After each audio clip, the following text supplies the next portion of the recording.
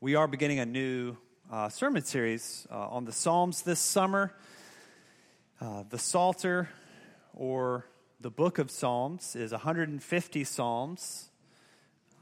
It's divided into 5 books. Some of you might remember that a few years ago we preached several Psalms out of the first book, out of book 1. This summer we're going to be looking at book 2. Not the whole book, but several selections out of Psalm 42 through 72. The Psalms are more quoted in the New Testament than any other book of the Bible, but they're often somewhat foreign to our ears. They're not like some of the more familiar sections like Paul's letters or the narratives of the Gospels or some of the stories that you find in the Old Testament. The Psalms they're classified as wisdom literature. They have a sort of poetic bent to them. I think the best way to understand them is not as songs, but as a collection of prayers. It's a collection of prayers given by God to His people to teach us about God and to teach us about ourselves. But as prayers, in particular, they teach us about what it's like to communicate with God, not just to think of Him, but to speak to Him and of course to sing to Him as well. The Psalms were used and are used in corporate worship. They were used by the Jews, but also in the Christian church. Psalm singing's been emphasized in much of the Reformed Church's history. It's only recently that the Psalms wouldn't make up a regular part of every Reformed church's weekly singing. I don't myself listen to I don't listen to any contemporary Christian music. My impression, though, is this is all from Chick-fil-A. My impression is that it can be rather thin and a bit one-dimensional, maybe. I think people are often struck by the comparative, just emotional range and depth that you find in the Psalms. John Calvin famously called them an anatomy of all the parts of the soul. The Psalms have many different authors. As far back as Moses, David wrote at least 70 of the Psalms, and some of them seem to be as late as the exile, or possibly shortly after the exile. So they span a lot of different authors. They span about 1,000 years. So there's many different types of Psalms: praise, thanksgiving. There are royal Psalms. But the largest category, or at least what most people agree, is that the largest category is lament. So what we learn in the Psalms is that they show us what's possible in prayer. Rather than telling us just to cheer up, the Psalms make room for us to feel. They make room for us to be honest with ourselves and with each other about what life is like in this world. So before we come to this text, one more thing I wanted to mention about the Psalms, something that will probably come up a few more times as we look at book 2 this summer. And that's that the Psalms, they teach us about the life of Jesus. Not just that He's anticipated in the Old Testament, but actually how He prayed. We know from the Gospels that Jesus did pray and that He prayed often. We learn in Luke in particular that He grew in wisdom and stature. The book of Hebrews tells us that He had to learn obedience. And that means that Jesus had to learn how to pray. And you can be sure that He used the Psalms to do that. Before He ever gave the disciples the Lord's Prayer to teach them how to pray, He learned to pray from the Psalms. The Holy Spirit inspired model of relationship with God. So as we become more familiar with this particular section of Scripture, we learn more both about what Jesus has accomplished for us, but also what it means to imitate him as a real human who needed to pray to his Father in heaven. So with that in mind, turn with me to Psalm 42. You'll notice we're actually going to take Psalm 42 and 43 together. 43 doesn't have a title, and most people agree that these two Psalms were probably originally together. You'll notice several overlapping themes as I read them, and there's even a common sort of refrain, like the chorus, as I read them. We've also got it printed for you there in your bulletin, so please follow along with me, and let's give our attention to the reading of God's holy and inerrant word. This is Psalm 42 and 43. To the choir master, a maskil of the sons of Korah. As a deer pants for flowing streams, so pants my soul for you, O God.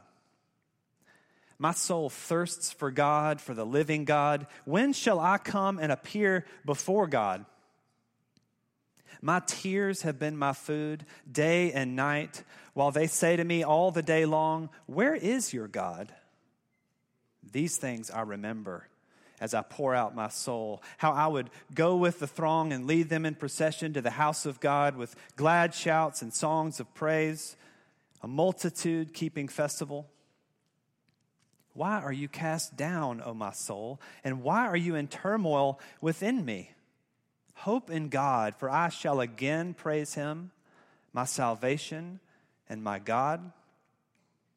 My soul is cast down within me. Therefore, I remember you from the land of Jordan and of Hermon, from Mount Mizar. Deep calls to deep at the roar of your waterfalls. All your breakers and your waves have gone over me. By day, the Lord commands his steadfast love, and at night, his song is with me, a prayer to the God of my life. I say to God, my rock, why have you forgotten me? Why do I go mourning because of the oppression of the enemy? As with a deadly wound in my bones, my adversaries taunt me while they say to me all the day long, where is your God? Why are you cast down, O my soul? And why are you in turmoil within me? Hope in God, for I shall again praise him, my salvation and my God. Vindicate me, O God, and defend my cause against an ungodly people. From the deceitful and unjust man, deliver me, for you are the God in whom I take refuge. Why have you rejected me? Why do I go about mourning because of the oppression of the enemy? Send out your light and your truth. Let them lead me. Let them bring me to your holy hill and to your dwelling. Then I will go to the altar of God, to God my exceeding joy, and I will praise you with the lyre, O God, my God. Why are you cast down, O my soul? And why are you in turmoil within me? Hope in God, for I shall again praise him, my salvation and my God. Father, we thank you for your word. We pray that you would bless now the preaching and the hearing of your gospel. We pray it in Jesus' name. Amen. Sometimes only a sad song makes sense. There are times when only a sad song really fits the occasion. When you are depressed or feeling down and maybe you don't even know why, you don't want to hear Pharrell sing Happy. You want to cry with Adele. There's something else that I've just been thinking about this week is that sad songs, they've been popular for a really long time. And I'm not particularly prone to depression, but I really like a good sad song. Even when there's nothing on the surface, nothing specifically in the song that actually relates to my situation. And I know I'm not the only one, because country music has been putting out sad songs for at least 100 years. I think the reason is because when it's done really well, the sad song, it does tap into something that you and I can identify with. That the world is not the way it ought to be. Both believer and unbeliever alike know down in your bones that things aren't okay. And if you're not particularly down at the moment, this psalm still reminds us that the world is a broken place and that until Jesus comes back, there are some things that just won't be fixed. But for the rest of you, what do you do when you're sad? What songs do you have to sing? You have to have the right kind of song. This Psalm 42, we're told, is a maskil. And just so you know, nobody knows what that means. We do know is that it's by the sons of Korah. They were a sort of Levitical order of musicians. They were the choir director type people. But 42 through 49 are all by the sons of Korah. And this suggests that they have sort of this focus on communion with God, particularly in the temple worship. But ironically, this psalm, Psalm 42, is about the lack of God's presence. What do you do if you can't find it? Or if you just don't feel it?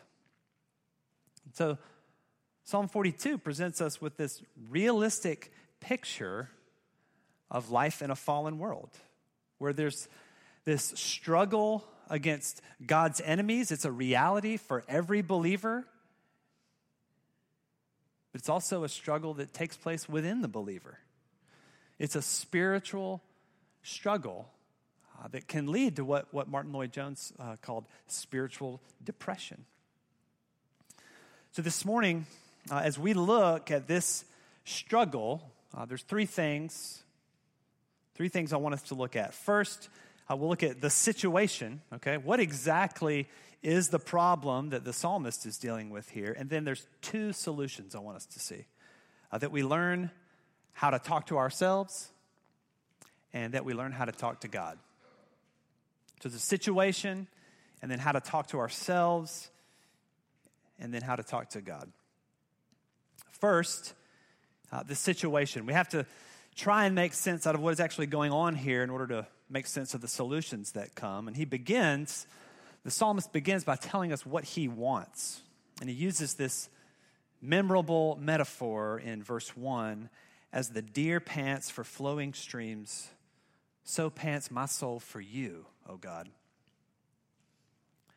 The point here is not a sort of sweet reminder that he loves spending time with God the same way a deer loves playing in the creek. It's not a comment on his piety. It's an expression of his own utter desperation. The deer pants because he doesn't have what he knows he needs for survival, the very thing he's used to having.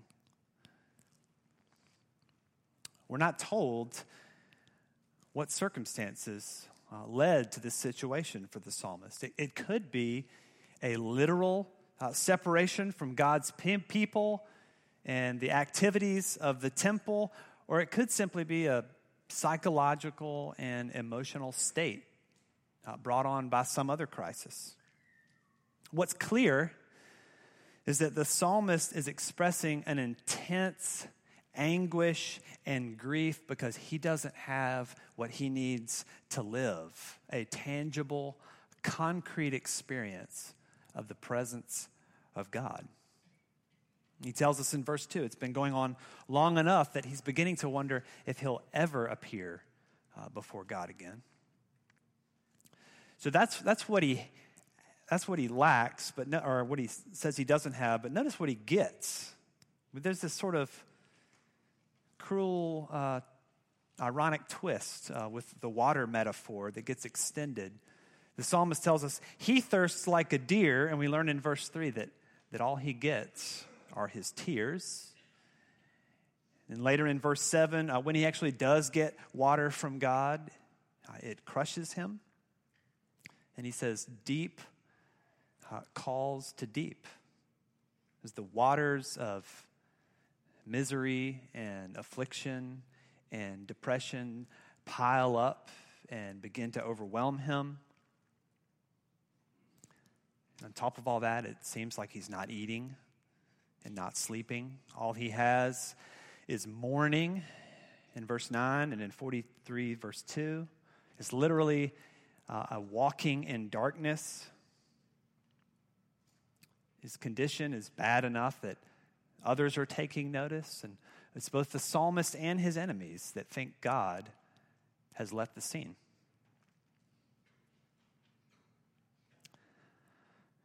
So have you been there? I know that some of you have. I know that some of you are there right now. And you find yourself asking, well, where is God? He might know about my problems, but he doesn't seem to be showing up. And you might wonder, does he even care? Is he good if he is there at all? I thought that I knew the answers to these questions, but how can I be sure if this is what the Christian life is like? So before we look at the solutions that get offered here,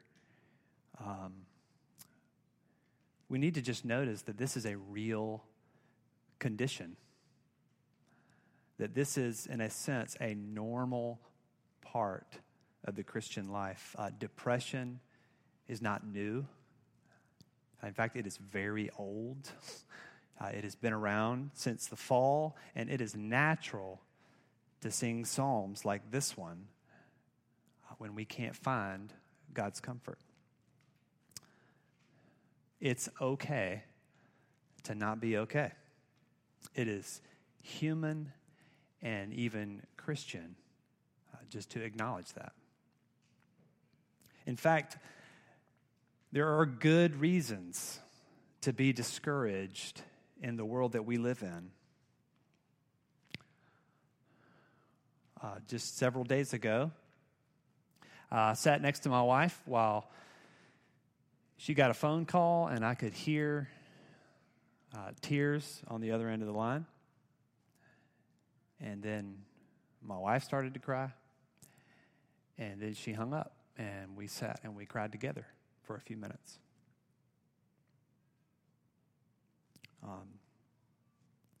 Children rebel. Friends let you down, or they just move away, or they die young. For some of you, just showing up to work can be mind-numbing and soul-crushing. And as Christians, we have even more reason to be discouraged about these things because we actually are aware of what is wrong and just how wrong it is. Any attempt to deny these difficulties is a hindrance to real spiritual health. And the psalmist shows that we don't have to try to do that. We can, and you should, name these things as violations of God's good intention for his creation. So that's the situation that the psalmist finds himself in. So what are we supposed to do when we don't know where God is? When we can't find him or feel like he might have forgotten us? Well, the psalm shows us that we have to learn how to talk to ourselves. A few years ago, one of my sons was using the bathroom, and I could hear him talking. I thought he might be trying to get my attention. So I said, "Hey, buddy, what you need?" And he said, "I'm not talking to you." He was not even embarrassed by that. He just wanted me to stay out of whatever conversation he was having with himself. Well, this is not exactly the kind of self-talk that I have in mind here, but look at these two ways that the psalmist, he does talk to himself. The first way is that he challenges himself. He asks himself questions. He says, "Why are you cast down, O my soul?" So while acknowledging that his soul is in turmoil, he understands that there's something not right about this. It ought not to be this way. And so then he tells himself what to do. Hope in God. It's his personal resolution. It may not even be what he wants to do at the moment, but he knows it's what he ought to do. So he grasps at this distant possibility that he may one day praise God again, eventually. Self, I know that it feels like hell right now, but hope in God, the God of your salvation. Have you ever done that? Taught yourself the things that you already know? Well, the second thing, more than challenging himself, and really I think foundational to being able to challenge himself, the psalmist, he remembers as he talks to himself. This is such an important step in addressing spiritual drought that the Bible talks about it over and over and over again. In Scripture, a call to remember is a call to action. We remember God in order to remain faithful. We remember his commandments so that we might keep them. And we remember God's love and his mercy so that we might find rest. And when you have nothing in your present experience to go off of, we have to look to God's faithfulness. His faithfulness to you in your own life, his faithfulness to his people in history. Of course, this assumes that you actually have something to remember.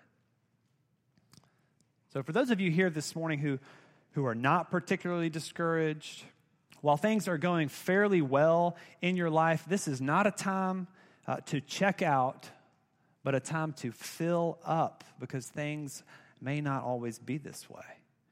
We're to store up all the resources we can so that when the hard times come, you have supplies for remembering. And striking to see that the first thing he has vivid memories of in terms of experiencing God are his memories of times of worship.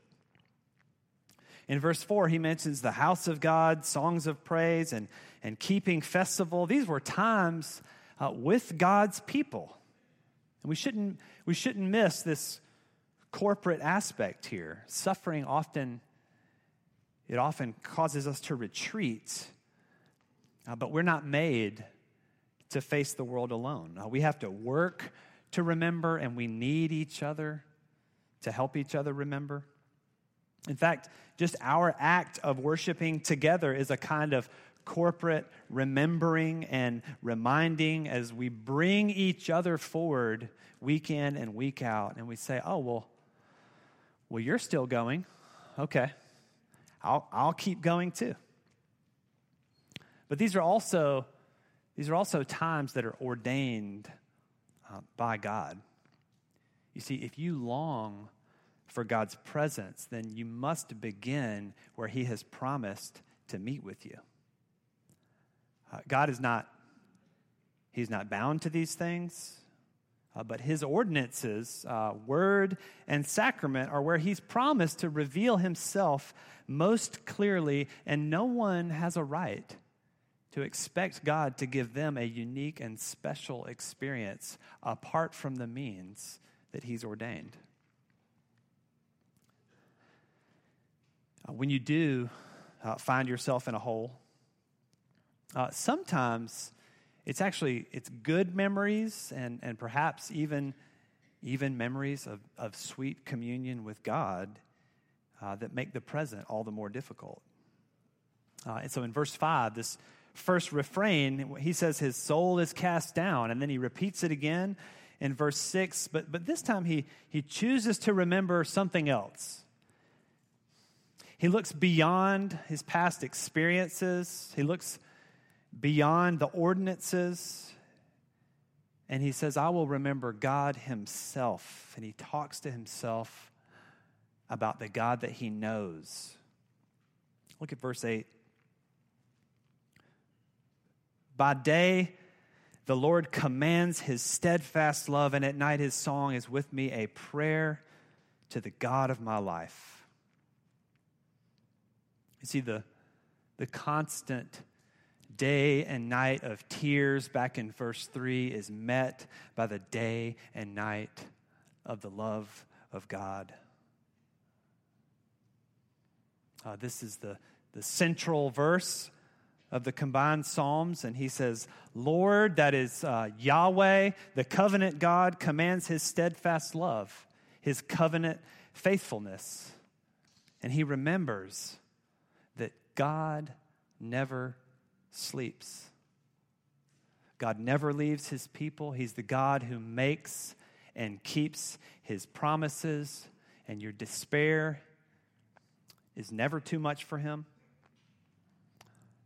It's as the psalmist reflects on these things that the living God of verse 2 becomes the God of my life in verse 8.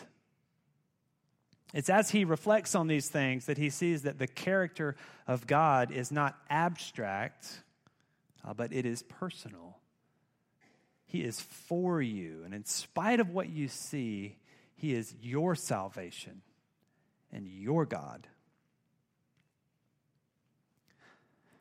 Psalm 1 tells us that we're to delight in the law of the Lord and to meditate on it day and night. The way we might say that is that we need to preach the gospel to ourselves. Not as a mantra, not as some mindless repetition of words, but to train ourselves with the truth about the God who sent his Son, about the God who never fails his people. It's not that the truth is in opposition to our feelings, but that the truth ought to be the ground of our feelings. It ought to be what regulates our God-given emotions. But preaching to ourselves is not easy. It takes a lot of practice. It is a work that is never done. As I've already mentioned, a prerequisite for talking to yourself is that you actually know what to say. So I'll just remind us again,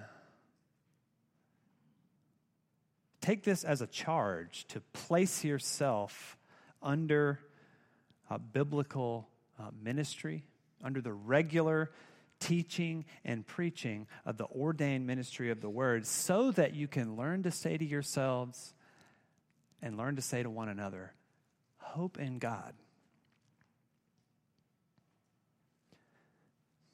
As the psalmist talks to himself about God, one difficulty emerges. He begins to recognize God's own hand in the situation that he finds himself. In verse 7, it's the waterfalls and the breakers and the waves. They're God's waves. And as he faces that issue, he turns away from talking to himself and begins to talk to God. In the midst of spiritual loneliness, you have to learn to talk to your Father.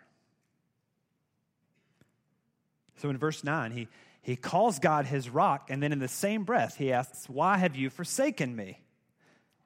And 43:2 repeats the same idea, but with a little bit stronger language. He's the God in whom I take refuge. Why have you rejected me? He is at the same time both deeply assured of God's presence while continuing to feel his absence. He's essentially saying the same thing as his enemies. Where is God? But the difference is he is not mocking God. He is bringing his distress to his Father. He's not denying God's presence, but bringing his feelings of God's absence to God. We have to bring all of our needs to God, including our need of him. And so what he does is very simple. He asks for help. In 43:1, he asks for vindication, defense, and deliverance from enemies. Just as we're not told exactly what caused the distress, we don't know exactly what kind of enemies he has in mind here. You may wonder, what does this really have to do with me? I don't have any enemies. I live in Oconee County. But the reason that we're given the psalm, it's not so that you'll know what to say when someone chases you into a cave, but it's because the people of God do have enemies. There are very real enemies in this life. 1 Peter 5 says, the devil prowls around like a roaring lion, seeking someone to devour. We all face the threat of death, and of course, there's your own sin that you have to deal with. For many of you, the problem is that these ideas become abstractions. They become the kind of things that those preachers say, or just sort of Sunday school answers that they seem distant from your real life experience. And you begin to think that your difficulties exist in some other realm apart from the activity of God. But the psalmist wants to say, no, there is real pain in this world that can be like a deadly wound in your bones. And it's not just some religious concept. It is a hard reality. And we're invited to plead with God for the destruction of those enemies. We plead with him that he would set things right. Whether it's your health, some kind of fear or anxiety that you're facing, or just the darkness of the world, or maybe even just the constant pull of your own pride and selfishness. Jesus came to defeat these things. The Westminster Shorter Catechism puts it well when it talks about the office of king for Christ. It says that as king, he came to rule and defend us, but also to restrain and conquer all of his and our enemies. The psalm encourages us to cry out to the God who will take these things away. We are confused and irrational and sinful people. And so his final plea to God, his final plea here is that God would lead him. See, he needs, and you and I need, what only God can give, that is real light and real truth, the light that overcomes all the darkness, including your darkness.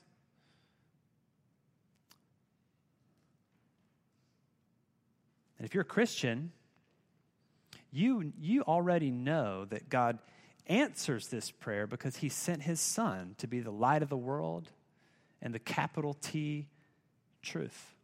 He sent him to lead us not only away from darkness, not only to save us from our enemies, but to lead us to his holy hill, his dwelling, his altar, the fellowship of his presence. The psalmist has no confidence in himself, but all the confidence in the world that God's light and truth lead to real hope. That it's God who will accomplish accomplish his purposes and that those purposes are good.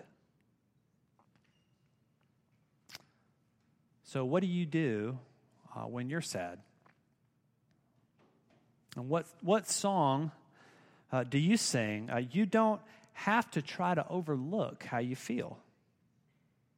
Now, this psalm invites us to be deadly honest about the pain of life and the desperation that it can bring. And as we face those things, we can keep talking to ourselves, preaching the gospel to ourselves and to one another, and we can plead with God to lead us home. At the end of the psalm, as far as I can tell, he is still struggling. It seems that his situation has not changed, but it has become a hopeful struggle. And for you and I, the good news of the gospel today is not that one day things will be better, although in an ultimate sense that's true. But the good news here is that God understands what you're going through right now. Jesus, God in the flesh, he walked this earth. He was a man of sorrows who had no place to lay his head. His friends, some of them died, and some of them rejected him. And he knew darkness. He knew darkness like no believer ever will, because he endured the cross for our sake. And as our high priest, he sympathizes. He sympathizes with our weakness. He remembers what it is like to live in this world. The Son of God, our Savior and King, remembers what it's like to read this psalm. He prayed this psalm. He nearly quotes it in Matthew 26 in the Garden of Gethsemane as he's approaching the cross. But now, raised, he sits at God's right hand, always to intercede for us. And you can trust that as you pray this psalm, he hears you and he brings those prayers to his Father. Let's pray.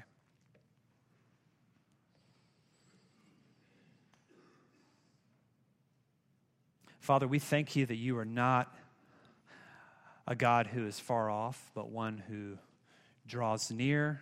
We thank you especially for your Son, who can sympathize with what it means to be a human that lives in a fallen world and that longs for something greater. I pray that you would work in our hearts a longing to be with you, and I pray that by your Spirit, God, you would convince us that that is a longing that will be fulfilled.